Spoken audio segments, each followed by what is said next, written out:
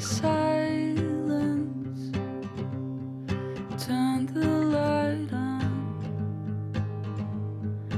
Hear the growing pains. Oh, you're so much bigger now. See my brow. This is Celia with WNXP. Our record of the week is Big Sigh, the fourth release from British singer-songwriter, multi-instrumentalist Marika Hackman. Her first original material in several years. The songs that make up Big Sigh are lush and expansive and thoughtful and deep. So unsurprisingly, my conversation with Marika Hackman felt that way too. Is it true? Do you think you're in love? To be an inversion of reality and see how he magnified this side of me. I'm glad we could fit this in. Thank you for making time.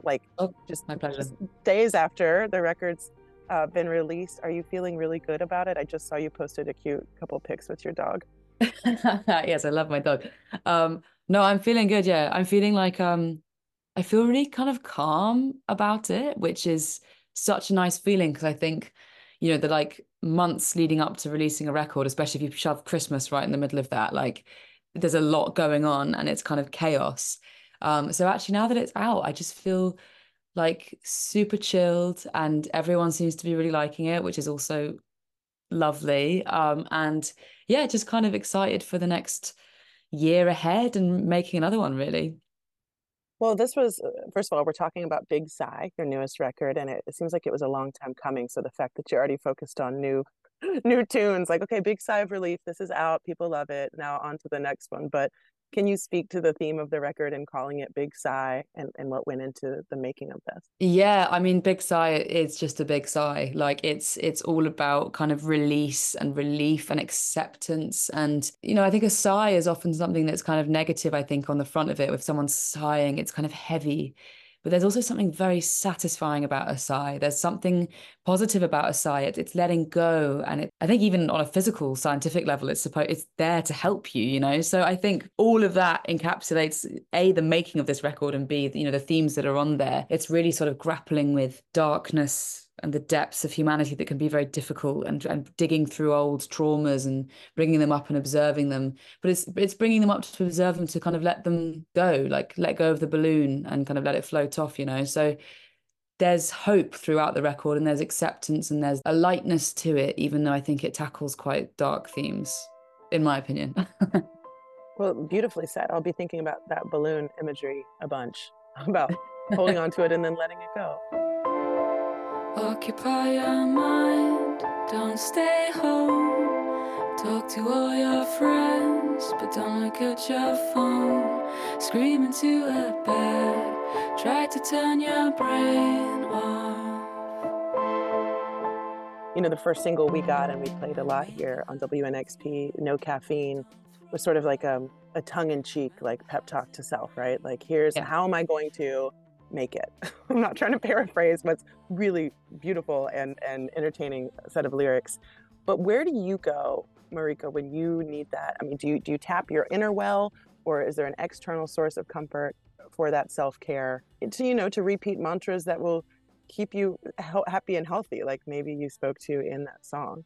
Yeah, I mean, I think I look very inwardly. I think for a long time I have felt like self-sufficiency is sort of the key to life. I think as I'm getting older, that's not true. I realize that. But I think certainly throughout my teens and my 20s, like I have learned a lot of skills to be able to cope with things by just basically talking to myself in my head and understanding and again, acceptance. Acceptance, I think, is the big one. You can fight and you can struggle. Actually, one of my exes always used to say that, like, I would always hang on to the rope. Like I was always dangling out of sheer tenacity to stay on top of everything. And actually, sometimes you have to let go of the rope, and that's really important. And that's kind of stuck with me. I think accepting things and understanding things is going to help to move through stuff.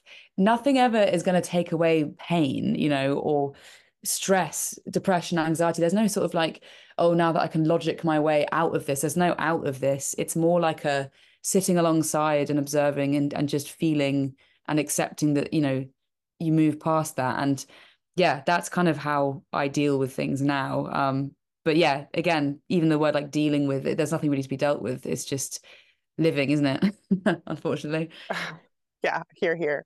You know what I've said? I've had a lot of change in my personal and professional lives in the last few years, and without being too woo-woo about it, I've tried to describe it as choosing to let go, not because you will be empty-handed if you don't clutch, but because you'll be open-handed if you're not Yes. clutching onto something old.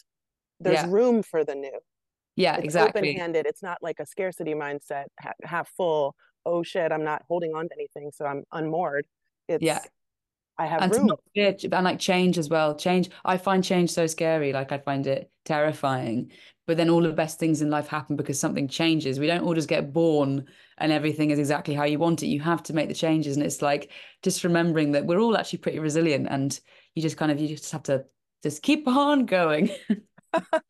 Well, speaking of changes, I'm so curious about, and this is just the first time I'm getting to talk to you, so you've probably shared this a bunch, but you grew up in a really creative household, I understand, and I wondered how you, because you've been playing music for so long, how you've embraced changes musically, whether in composition and the elements you might bring in for producing an album, and how it sounds eventually, Yeah. or yeah, how you compose to start with, what the melodies come to in your head. Has that changed at all since you've been making music for a long time?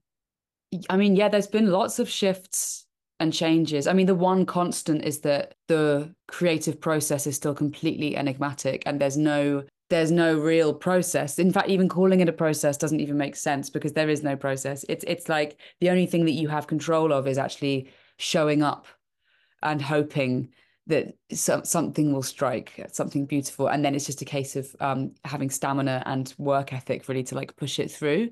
So that's my constant. But in terms of changing, I mean, I've made a bunch of records that all sound, in my opinion, pretty different to each other. I've definitely kind of like tried on different roles, different genres, different hats of like who I am as a musician, who I want to inhabit on the stage, who I want to inhabit in the studio. And that's been really, really fun. And it's taught me a lot. I've learned that I can do certain things, that I can pull through to different records and things like that. But with Big Sigh, I think I stopped thinking about those things. And I think with Big Sigh, I wasn't trying on any hats, and I wasn't thinking about like whether I'd be able to sort of prance around on stage in a suit. It was like, I'm going to make a record, and I have to make a record because it's what I do, and this is really difficult. And how am I going to do this? And that was the kind of main focus. Suddenly, just became about writing songs, and I think it really reminded me that at the core of everything, that's what I love the most. And that's the skill I'm trying to hone the most as I move through,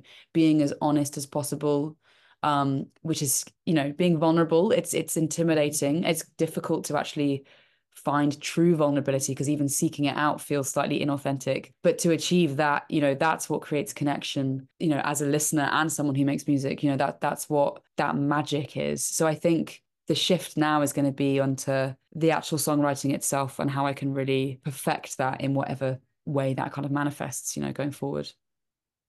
Can you think of anything specific in the making of Big Sigh, maybe a specific song where you were like, this is too vulnerable, but I'm just going to do it. I'm just going to share it, whether lyrically or musically, you taking a leap? No, but I'm not scared of the vulnerability when it does arrive. I think it's because I think it's so important, and I kind of love it. Like I love playing the harder, the perceived harder songs, because you can really inhabit those emotions like much more easily. It's at the surface, which is great. There's always stuff like I don't want to piss off any exes, there's things like that. Or like my mum, she wasn't mad keen on the lyrics for Vitamins. She was like, oh my God, people are going to think I'm a monster. And I was like, no, it's because it's not about my mum. It's not about my dad. It's about like archetypes, tropes, aspects of myself, the masculine, the feminine, etc. Mom says I'm a waste of skin, a sack of shit and oxygen.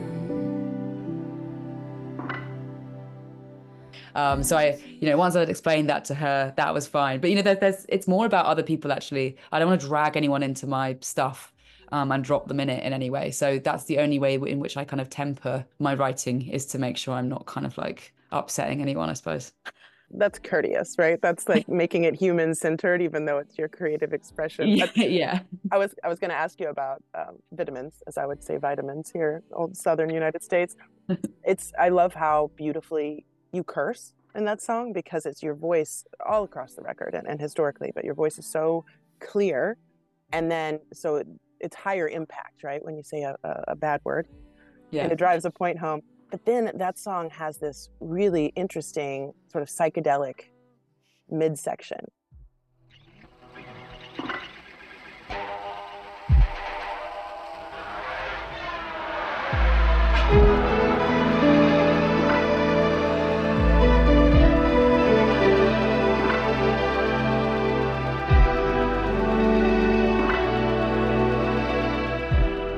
Can you talk a little bit more about that song and like some of the production choices on it?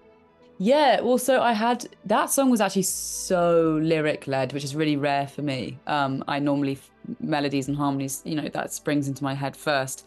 But those lyrics popped in and I was like, whoa, whoa there.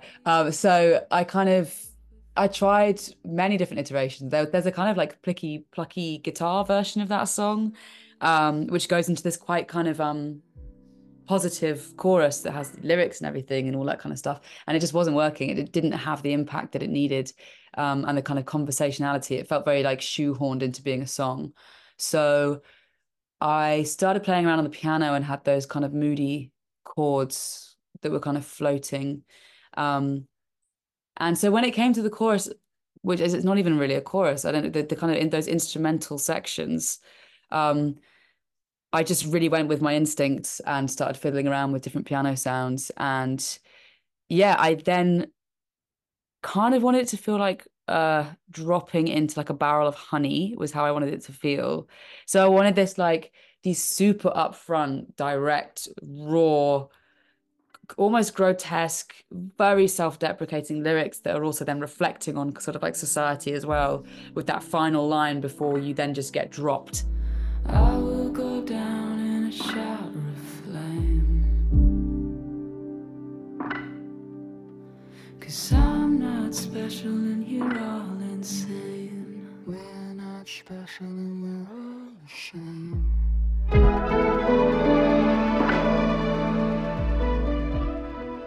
And the drop feels nice. Like it feels like, I guess it's letting go of the rope, like we were talking about earlier. Like it's actually kind of like a really satisfying, like floating feeling amongst all of this darkness.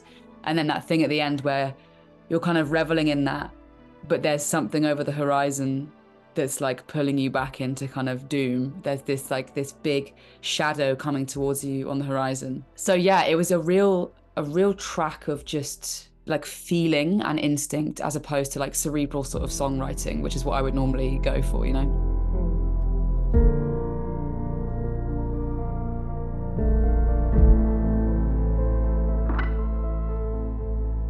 So we always play, a single if we get it and we love it, like No Caffeine. But are there tracks that they might not never get, the single treatment, but you are really, really attached to from this record, and you'd like to tell a story about it? I just think it's a cool opportunity that I can do that. It's sort of chef's choice.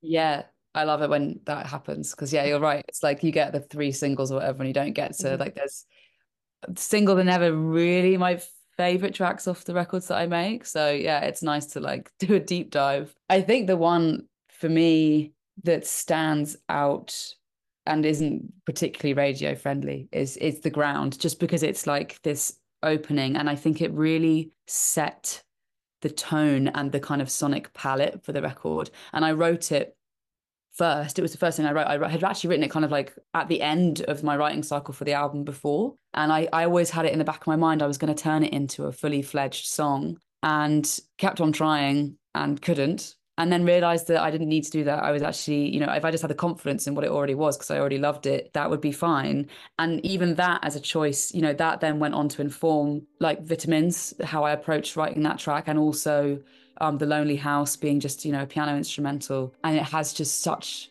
a grasp on the kind of dynamic context of the record. It really sets it out, like the parameters of where we're going to go with the record. So it's like this perfect kind of easing in. And it's, yeah, it will never get Like that will never be a single. But if someone said, how would you describe the record? I would just say, just listen to the ground, and that will let you know.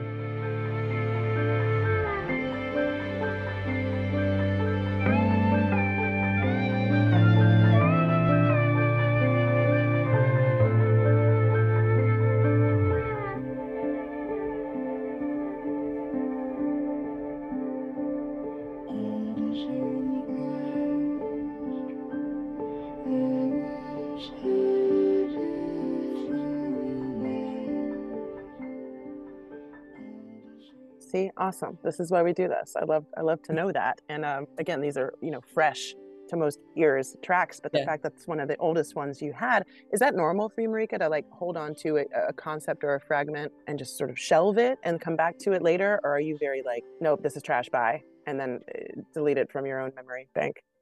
I tend to write to order. So like I'll write like 10 tracks, and those 10 tracks will be on the record or whatever. But there are always a couple, and they are, like you said, like fragments that sit there. And it's funny, most of the time I know they won't become songs. But when I do have to sit down with a blank page in front of me and start writing another record, I always go back to them. And they're always the kind of launch pad where I will convince myself that maybe if I just give it one more shot, this time I'll turn it into a song and I can start the record. But they always just sit there. I've got probably like 5 of them just floating around. And who knows, like, at some point they might click. I like that I'm still holding out this hope, even though I kind of know in the back of my mind. But it's very rare that I will write something like longer than 30 seconds that will then get completely chucked in the bin, basically. There will always still be floating around. I love that. That was my hopeful answer from you, since I'm sort of also artistic pack rat. I'm like, no, but it might be great. yeah. Don't just throw it away. It's like hoarding. It's like hoarding song.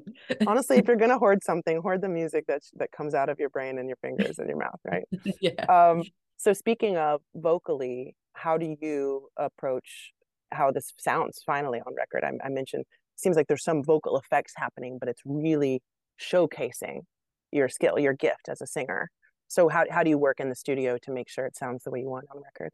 Just it's like feeling really comfortable is the main thing. If I feel uncomfortable, I go back into like choir boy voice, which is like what all of my early records sound like, because I was nervous and young and hadn't really pushed to see how far my voice could go. And I think like it was like on the second and third albums, I really started, when I think I was inhabiting those kind of confidence building characters, that's when I started really messing around with my delivery and putting like acid into my vocal, or kind of like lust and playing with just like stretching your mouth whilst you're singing words. And because you always think you're putting emotion into something, and you'll listen back and it actually sounds just flat as a pancake, and you actually really have to go extra to get that emotion in. So with this one, I think, that felt more instinctive now, like less of a conscious choice getting that emotion in, because I feel older and more confident that when I'm actually feeling those emotions, I can really, really let them come to the surface. So yeah, it was kind of a joy to sing, really. Apart from Slime is such a hard song to sing. The intervals or whatever it is, I hate singing it. Love the song, but I hate singing it. And then trying to keep it pretty natural. There's some really dry moments there, which is always quite intimidating, not slapping a reverb on everything to hide those rough edges, and mucking about with a few little vocodary sounds and things like that as well. But I think it's a confident, if emotional, but delivery for this record. That's funny you said that about Slime, as though somebody's punishing you to be like, you have to do this. You're like, it's mine though. I know. I could have changed that melody, but I couldn't. There's no way. I love it. That's one of my favorites too, to highlight. So sublime, turn to slime. 'Cause I see you, I see you, I see you crawl into my bedroom. Do you want to? I want to. Only takes 2 hands to hold you in the night. I want your head above mine. These things take a little time. So yeah, I think about you as a composer, the piano parts. I love that you included The Lonely House. That to me on the record felt like the first breath of the Big Sigh, right? It's like, okay, now moving on to other tough stuff. But it's like a moment to breathe. Talk about how, whether you're writing or just between record cycles, poking about, do you sit down at the piano pretty often and just mess around and see what comes out?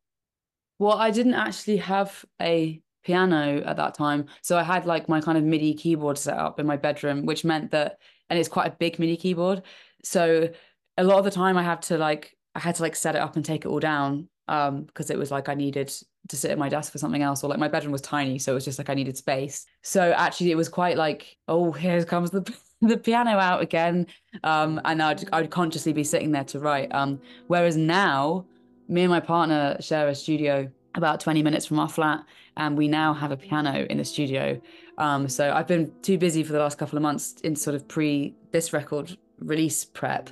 But I'm very, very excited for the next album, because yes, I will sit down at a piano and I will just muck about on it, because that's how I write, is just playing and sort of feeling my way towards things, you know? So the thought of being able to just sit down for a day at a piano and see what happens is a very exciting prospect for me.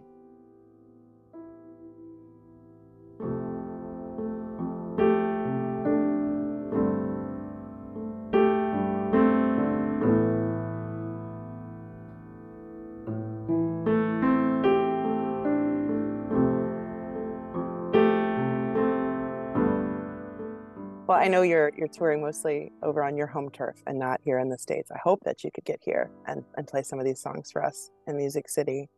But in the meantime, I wish you all the health and happiness and joy with this new record out. It's so lovely. Big Sigh is what it's called. And we're playing multiple tracks here on WNXP. Thank you for making the time, given the time difference. I really appreciate that we could fit this in. No, honestly, my pleasure. It's been a joy talking to you. Thank you. Take good care. See ya. Bye-bye. Bye.